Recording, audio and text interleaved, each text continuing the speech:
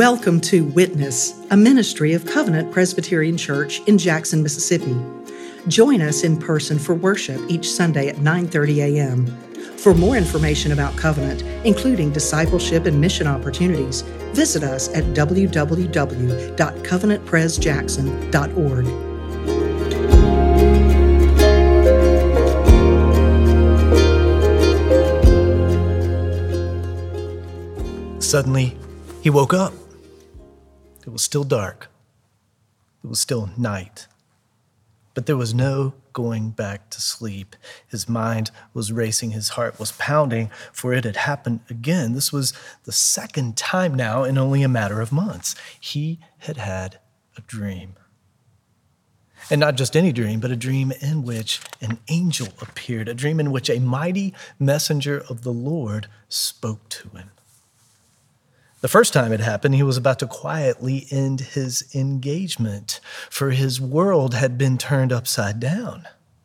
The woman that he was going to marry was pregnant. He had assumed that Mary had been unfaithful, but before he could end it, before he could carry out his plan, an angel spoke to him in a dream saying, "Joseph, Mary has not been unfaithful. The child within her is from the Holy Spirit. God, the Spirit. The child within her is conceived through the Holy Spirit. This child has no earthly father. God is his father. Do not divorce Mary. Take her as your wife, and when the child is born, take him as your own and name him Jesus." Joseph had listened to the angel. He had obeyed God's word. He took Mary as his wife. He named the child that was born to her Jesus, and he would raise him as his own son. And as far as Joseph could tell, Jesus was like any other baby. He got hungry, he got cold, he got tired, he ate, he cried, he slept. Yet this baby was God's son. This baby was God with us, God in the flesh who had come to save. And there he was, held in Mary's arms. And then the Magi arrived, wise men from the east. They had bowed down before Jesus, worshiped Jesus, offered him costly treasures, gifts fit for a king. And now another dream. Another message. This time, the angel had said, "Get up, rise up, flee, leave Bethlehem, leave Judea, take Mary and Jesus, go to Egypt, go tonight, and stay there." Why? Why did the angel tell Joseph to leave? Why did they need to flee? Herod. King Herod. And once again, Joseph listened. Once again, Joseph obeyed. It was a day of weeping, a day of tears. It was a day of sorrow, a day of lamentation. It was a day of shock, a day of anger, a day that felt unreal, a day that felt surreal. It was like walking through a dream, only the dream was a nightmare, one in which you don't get the relief of waking up from because it's real.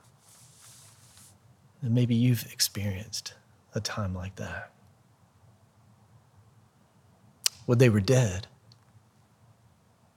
brutally slaughtered. The babies, infants, toddlers, at least 20, maybe 30, maybe 40, all boys, all under the age of 2, all in Bethlehem. Boys who were loved by parents, loved by brothers and sisters and grandparents and neighbors, now dead, now lifeless, now cold. It had all happened so suddenly. It had happened without warning. Soldiers descended upon Bethlehem, going from home to home, seeking and searching only for boys, only under the age of 2. They were pulled from their mother's arms, seized from cradles, snatched from homes. They were pierced, they were crushed, murdered. Bethlehem was a town of sorrow, a town of tears. Rachel wept for her children. Now, this is a quote from our Old Testament reading, a quote from the prophet Jeremiah. The year was 586 BC. Jerusalem had fallen to Babylon, mighty Babylon. The army of Babylon had torn down the walls of the city, reduced the temple to rubble, and now God's people were gathering at Ramah because they were being forced into exile, forced to leave their homes or what was left of them, forced to go to Babylon. And Rachel wept. This is Rachel, who was the wife of Jacob, Jacob, the son of Isaac, Jacob, the grandson of Abraham, Jacob, whose name was later changed by God to Israel. Now, by the time of the exile, Rachel had been dead for many, many years. Jeremiah is not saying that she is weeping from the grave or that her ghost is weeping. He's simply using Rachel as a literary device to accentuate the emotion, the sorrow, the pain of God's people who had lost everything and were now marching into exile. It's like being shocked at something and say, well, I bet old so-and-so is rolling over in his grave. Well, old so-and-so can't really roll over in his grave, and old so-and-so really doesn't care what's going on. But saying that heightens the impact, it heightens the emotion of what you're talking about. Rachel wept for her children. She wept for her descendants who were forced from their home and forced into exile. Well, centuries later, Matthew says that once again, Rachel weeps. This time she weeps over the needless slaughter of her children, her descendants in Bethlehem. Now, why? Why was it a day of weeping? Why was it a day of sorrow? Herod. King Herod. In the year 50 BC, the Roman Senate declared Herod king over Judea because Rome controlled the land of Israel. Rome governed the people of God, and they decided that they would govern through a king. But they appointed a king who was never fully accepted. Now, besides being appointed by military occupiers, Herod was not a descendant of David. Only one in the line of David, only a son of David could be the true king of Israel. Herod was not. Herod was not even Jewish. He was ethnically Arabic, religiously Jewish sometimes. He was culturally Greek and politically Roman. But above all, Herod was ruthless. And because he considered them a threat, Herod had his mother-in-law, his father-in-law, and even his wife put to death. Because he thought that they were trying to take his throne, Herod had 3 of his own sons put to death. Now, actions like these prompted Caesar Augustus, emperor of Rome, to say it would be far better to be Herod's pig than Herod's son. And Herod knew what people thought of him. And as he grew older, he knew that there would be relief, even rejoicing at his death. So he left an order to be carried out on the day that he died, that all Jewish nobles were to be killed. In that way, Herod would ensure that there would be real sorrow, there would be actual mourning the day he died. On this day, Herod was angry. He was more than angry. Herod was furious. The wise men, the magi from the east, had not returned to him. They had not sent a report to him. They had come to Jerusalem searching for a king, a newborn king, king of the Jews, because they had seen his star. This had greatly troubled Herod. But if it were true, Herod saw an opportunity. Herod seized an opportunity. He would find out where this new king, if he were, might be. He would send the wise men. and he would have them report to him. Then he would quickly take care of this so-called new king. He would then quickly take care of this usurper to his throne. Well, based on the testimony of the scriptures, the Magi went to Bethlehem, but they went home another way. When Herod found out, he was angry, furious that they had not returned. Now, if there was a child king in Bethlehem, and if he could not find exactly who he was, then what Herod would do is just to kill all the children in Bethlehem, all boys under the age of 2. Now, Herod determined this age, the age of 2, by the time that the wise man first saw the star appear in the sky, and he just added some time around it just to be sure. So he gave the order. All boys under the age of 2, all boys in Bethlehem under the age of 2 were to be put to death. He would get rid of this king. But he was too late. Herod is a picture of sin. Herod is the personification of sin. Herod has a crown, and he doesn't want to give it up. The true king comes, a descendant of David, a son of David, and Herod wants to hold on to his crown. He rejects God's word. He rejects the child. He rejects the king. He becomes angry. He becomes furious, and he murders children. Rejection of God. Rebellion against the king always leads to sin against your neighbor. Always. It happened in Eden.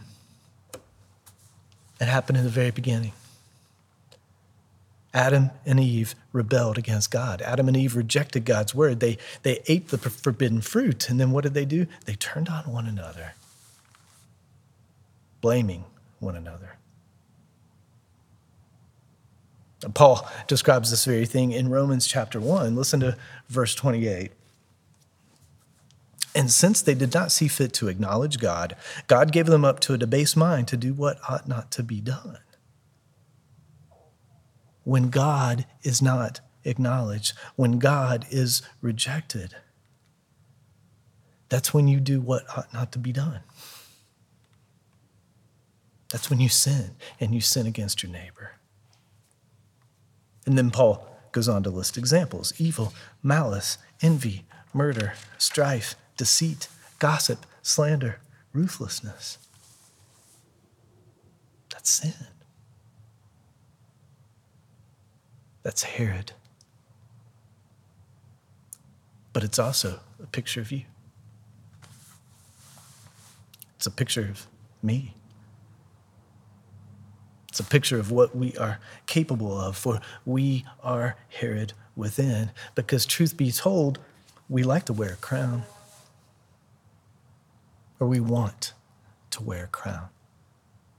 That we want to be king, we want to be queen, not of everything, not of the world, just our own world. To be able to do what you want, to be able to say what you want, to be able to think what you want without challenge, without question, to be Lord over your own life, because after all, you're wearing a crown.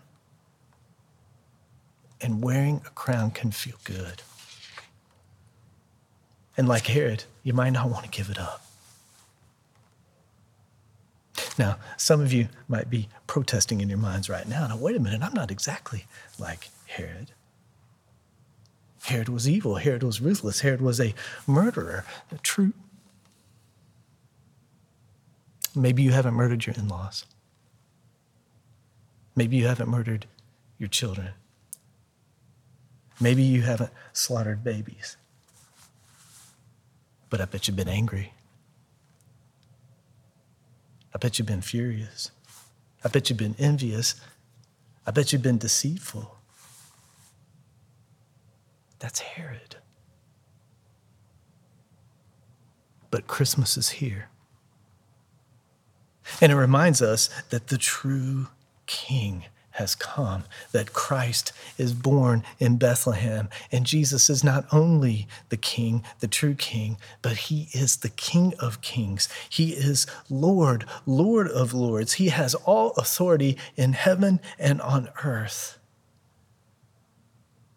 Lay your crown before him. It is, after all, just a false crown. It's cheap. It's of your own making. Lay down your crown and acknowledge him. Acknowledge him as King. Acknowledge him as Lord over your life, over all of your life. Receive him.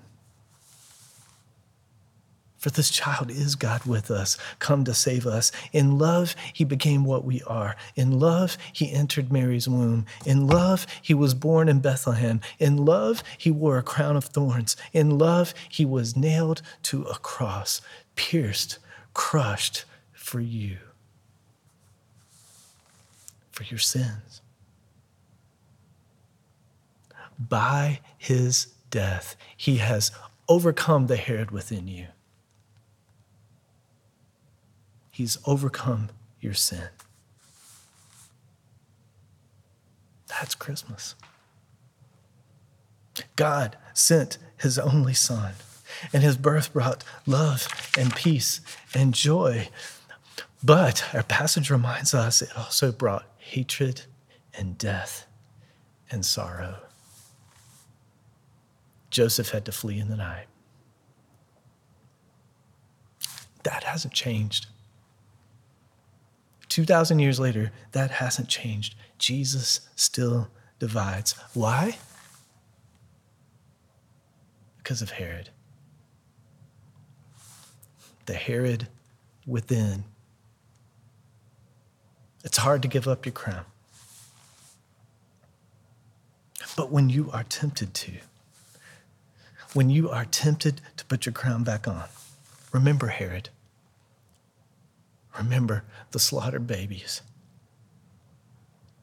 And remember Christmas, the coming of the true King, the coming of Jesus, born to save. And once again, lay that crown before him.